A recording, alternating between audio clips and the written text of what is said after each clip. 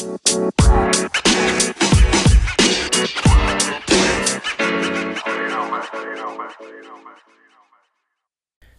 morning, afternoon, or evening, wherever you are in the world, and welcome to Dad's Beards Nerds News for September 9th, 2020, the semi-daily news that even plants crave and Anchor's #1 gaming news podcast. I'm Tommy, and I'll be your host for today. With that being said, let's jump into the news. First story, Xbox Series S revealed and launch date announced. Monday night, a leak came out that showed off the Xbox Series S and its $300 price point. Well, a few hours later, Microsoft confirmed that the leak was accurate.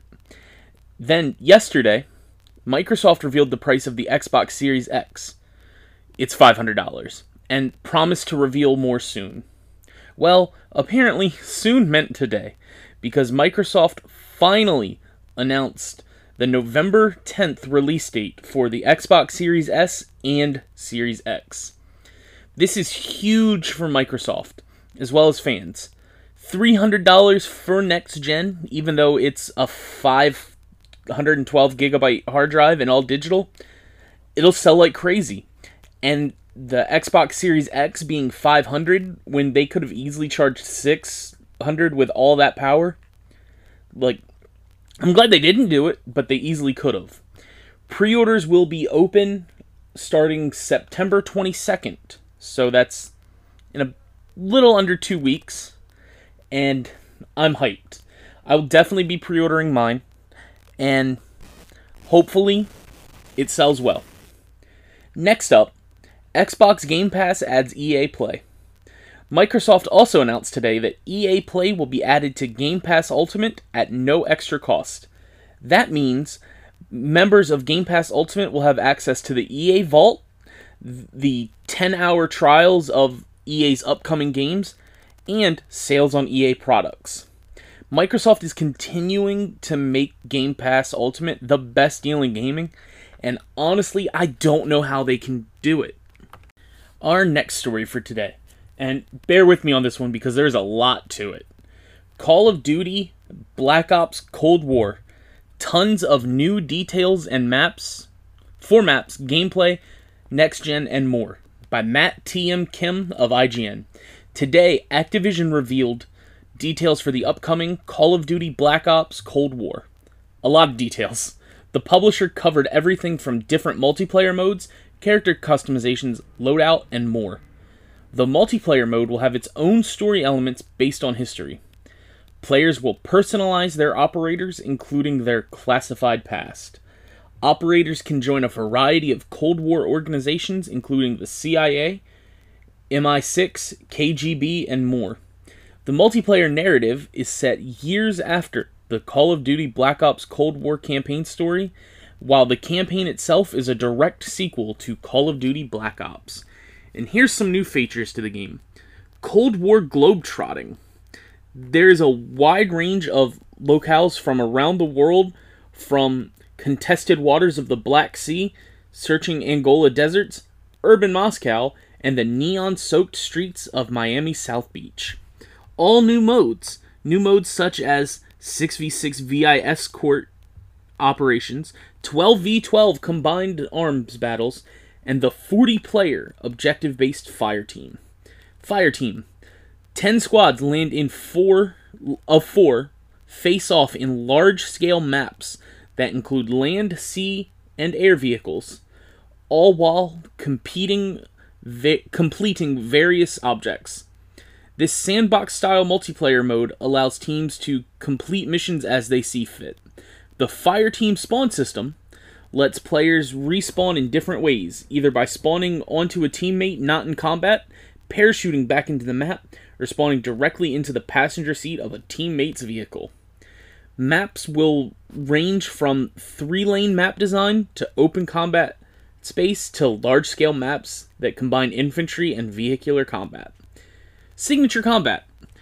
Tools of the tradecraft. Black Ops Cold War will have iconic weapons from the 1980s that will cater to Black Ops' fast and fluid gameplay. Create a Class has been simplified with new slog-based loadout system that offers better flexibility for players. There are also 4 new wildcards to enhance the customization depth. Gunsmith now offers 54 attachments per weapon across 8 attachment points on primary weapons. You can equip up to 8 attachments at once with a certain wildcard selected.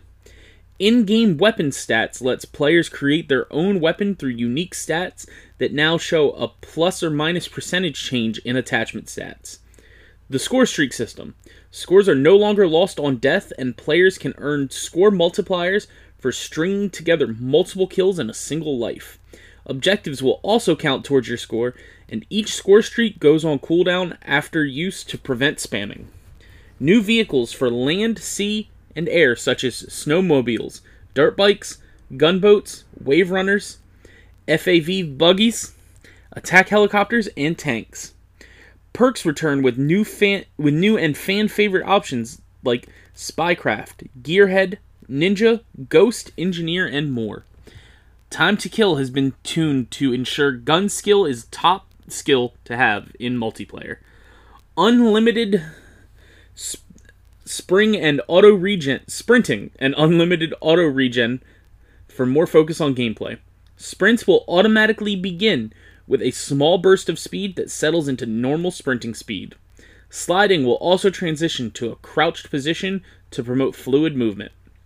Minimap displays non-suppressed fire on the map for all players. Zip lines. You can zip line from one objective area to another or rappel up an elevated position.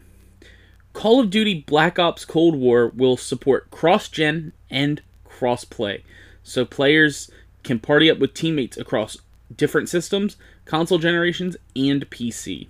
Free post-launch content will add new multiplayer maps and modes, and a Battle Pass system will ensure there will be regular rewards.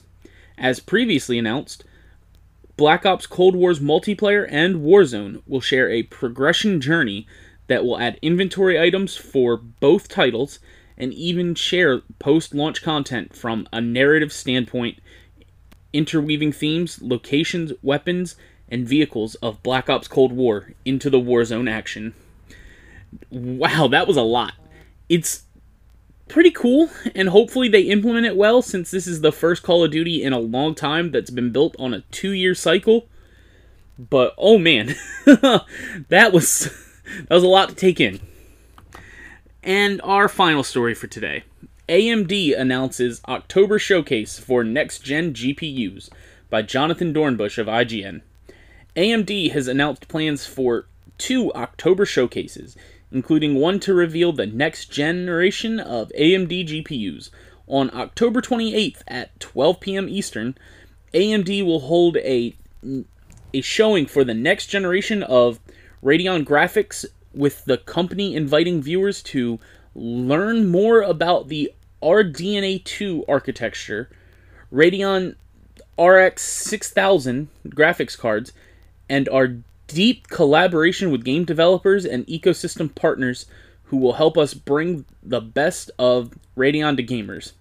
That RDNA 2 architecture is something that is set to be used in both the PlayStation 5 and Xbox Series X, with both consoles promising a custom version of the RDNA 2 GPU. And earlier in the month, on October 8th at 12 p.m. Eastern, AMD will showcase its next-generation Ryzen desktop processors. The next wave of Ryzen desktop processors with Zen 3 architecture, taking our PC gaming and content creation leadership to new heights. So, as a console gamer, I really have no clue what any of this means. But I'm sure George is super pumped right now. But either way, I'm all for seeing where technology evolves and how powerful PCs can become. So this will certainly be interesting, because where those trends go, consoles do seem to follow, even if it's later down the road. And that's it for the news today. Thanks for listening, and let us know what you think about any of the stories we talked about by sending us a message on Anchor, the podcast we use to record the show.